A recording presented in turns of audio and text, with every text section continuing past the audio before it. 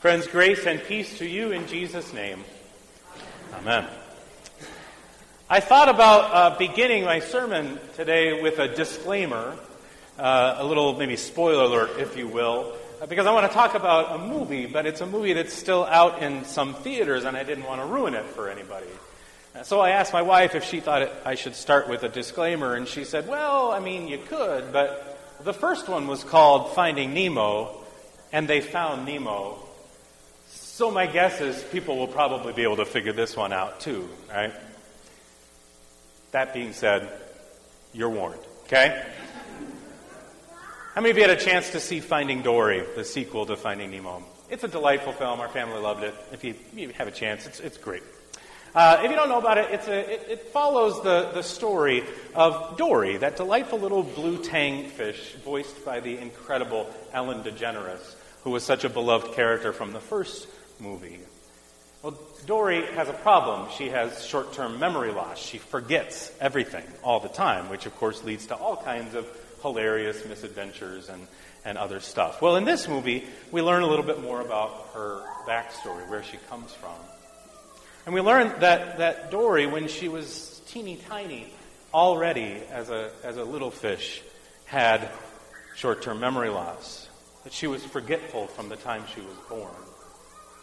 And this was terrifying for her parents, because they knew that if she took a wrong turn and forgot where she had been or where she was going, that she could get lost.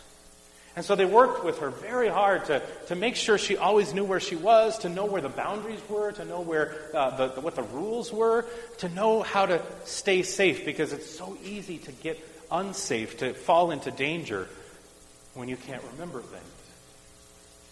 But she forgot. And so one day she got swept away because she went too far. And she ends up all the way across the ocean, 1,000 miles away, all alone, not knowing where she was or how to get back home. And as she grows up and keeps trying to figure out where she is, eventually that's how she runs into Marlin, that beautiful little clownfish, who's on an adventure to go and try and find his son, Nemo, who was caught by some fishermen. That's the story of the first film. And she goes along with him and they find Nemo. Well, this story picks up about a year or so after that adventure. And Dory's still very forgetful. And she's settled into a reasonably fun and peaceful life with her new friends all the way across the ocean. But every once in a while she keeps remembering little fragments from her childhood. Little bits and pieces, little stories or songs, things that remind her that she's from somewhere else. That there might just be people still looking for her. And so she decides she wants to go home. And so she gets Marlin and Nemo to join her on an adventure. And of course they run into all sorts of new fun friends and some old ones, and there's lots of mishaps and so forth. But eventually they get to the place where Dory is from. But then something goes wrong, and she gets lost again. Because she forgot again. And she's all alone again. And doesn't know where or what to do again. And in her despair and in her shame over her forgetfulness, she looks up and she sees a line of seashells carefully placed in a row on the ocean floor. And suddenly she remembers. She remembers that when she was a teeny tiny fish, she loved seashells. And her parents knew that. And so they would make little trails of seashells. And they told her all the time that if you ever get lost, just look for these shells. Follow the path, and you'll find your way home. This morning we hear a story. It's a part of a much larger story. And it is the story of a people who got lost. They got terribly, terribly lost because they forgot. It tells the story of a very forgetful people. A people who were so prone to forgetfulness that God tried desperately to give them really clear boundaries and expectations, to give them the tools, songs and prayers and practices that would somehow find them back home, ground them, keep them safe in a dangerous world where they were so prone to get lost, to forget. But they just couldn't do it. The book of Isaiah is over 60 chapters, but most scholars divide it into 3 parts. First Isaiah, second Isaiah, third Isaiah. All 3 different prophets at slightly different times in the same story of this forgetful people. The first movement takes place back in Jerusalem, back home, where the temple is still standing.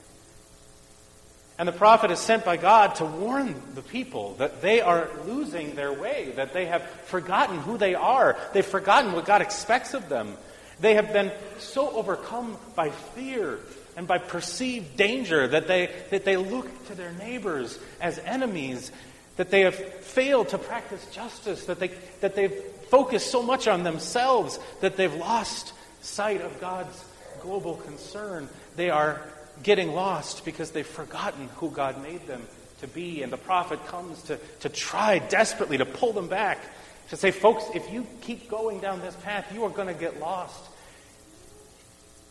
And you don't want that. But they forgot. And indeed, they got lost.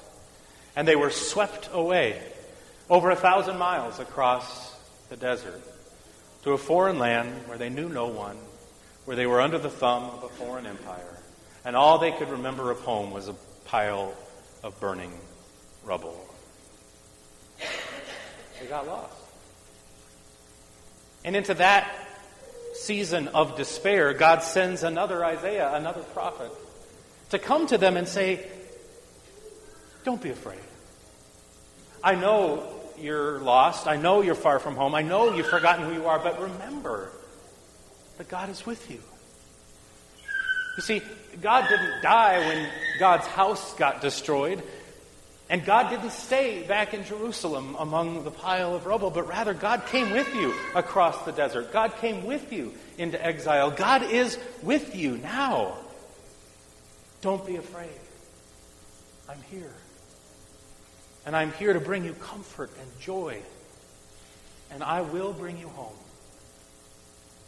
Just remember who I am and who you are. And then not long after that, as they began again to forget that renewed promise, God sends another prophet with another message. Pack your bags, folks. It's time to go home. We're going home. And thus they begin a 1,000-mile journey across the Arabian desert to go home. And as they begin that journey, the prophet Isaiah, speaking on behalf of God, reminds the people about the Sabbath.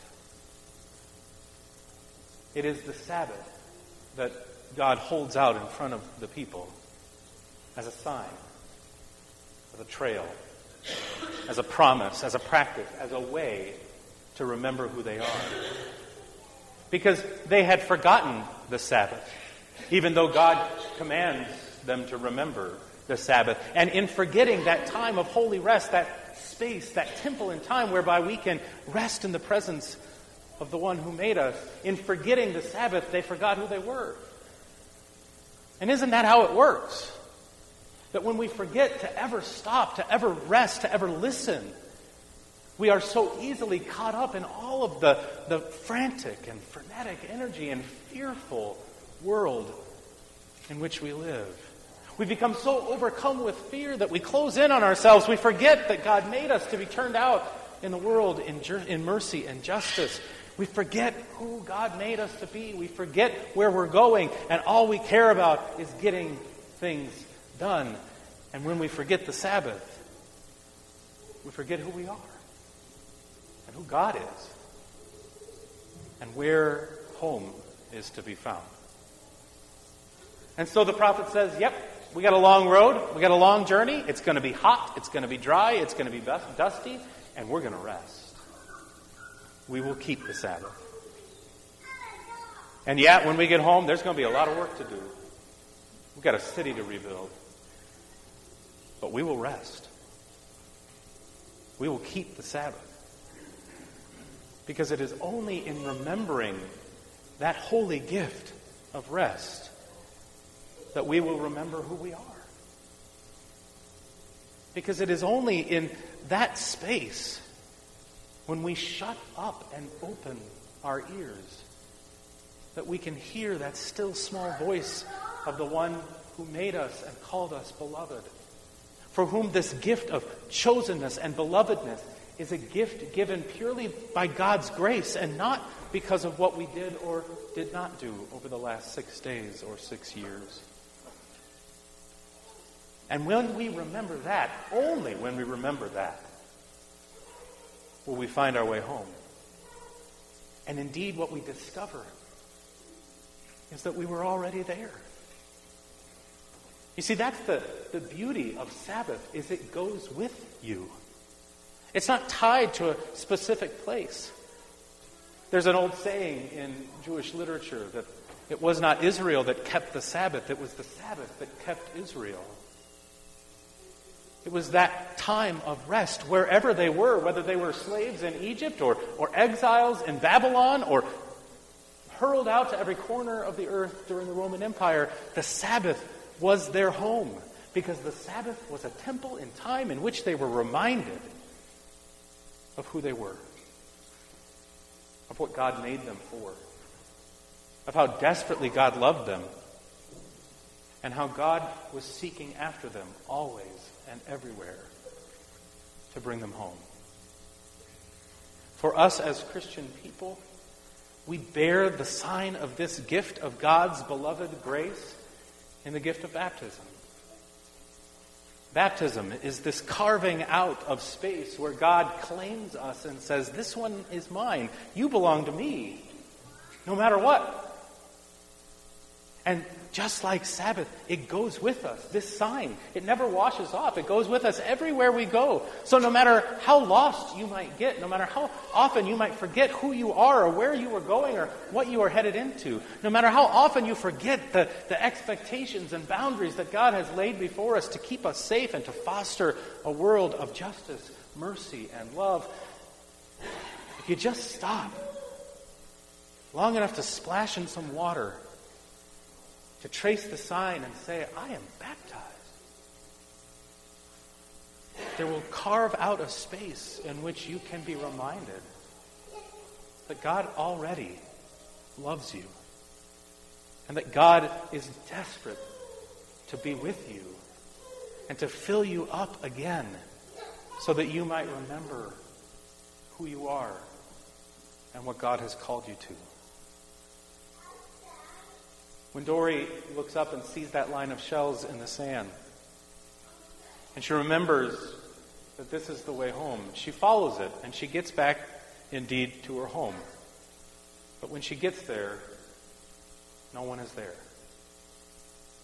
For a moment, it feels again as if all is lost. She begins again to sink into despair. Maybe she forgot, or worse yet, maybe her parents forgot about her. Moved on, gave up. And she begins to despair until she looks up again and she sees her parents swimming towards her, carrying shells. And they're laying them in lines. And she realizes that for the past several years, ever since the day she got lost, all that her parents have been doing day after day after day is going out into the ocean, collecting shells, and making endless pathways, hoping beyond hope that she might see one and remember and find her way home. Folks, this is the gift of God's Sabbath promise. This is the gift of holy baptism. This is the gift of a God whose grace extends to us, utterly independent of who we are, what we have done, left undone, or where we have gotten lost. And it is this, that never, ever, no matter how far we have wandered off, never has God stopped desperately seeking us out, going with us everywhere we have gone, to remind us when we are open enough to just stop and listen, that wherever we are, even if we can't remember how we got there, we are already home. And thanks be to God for that. Amen.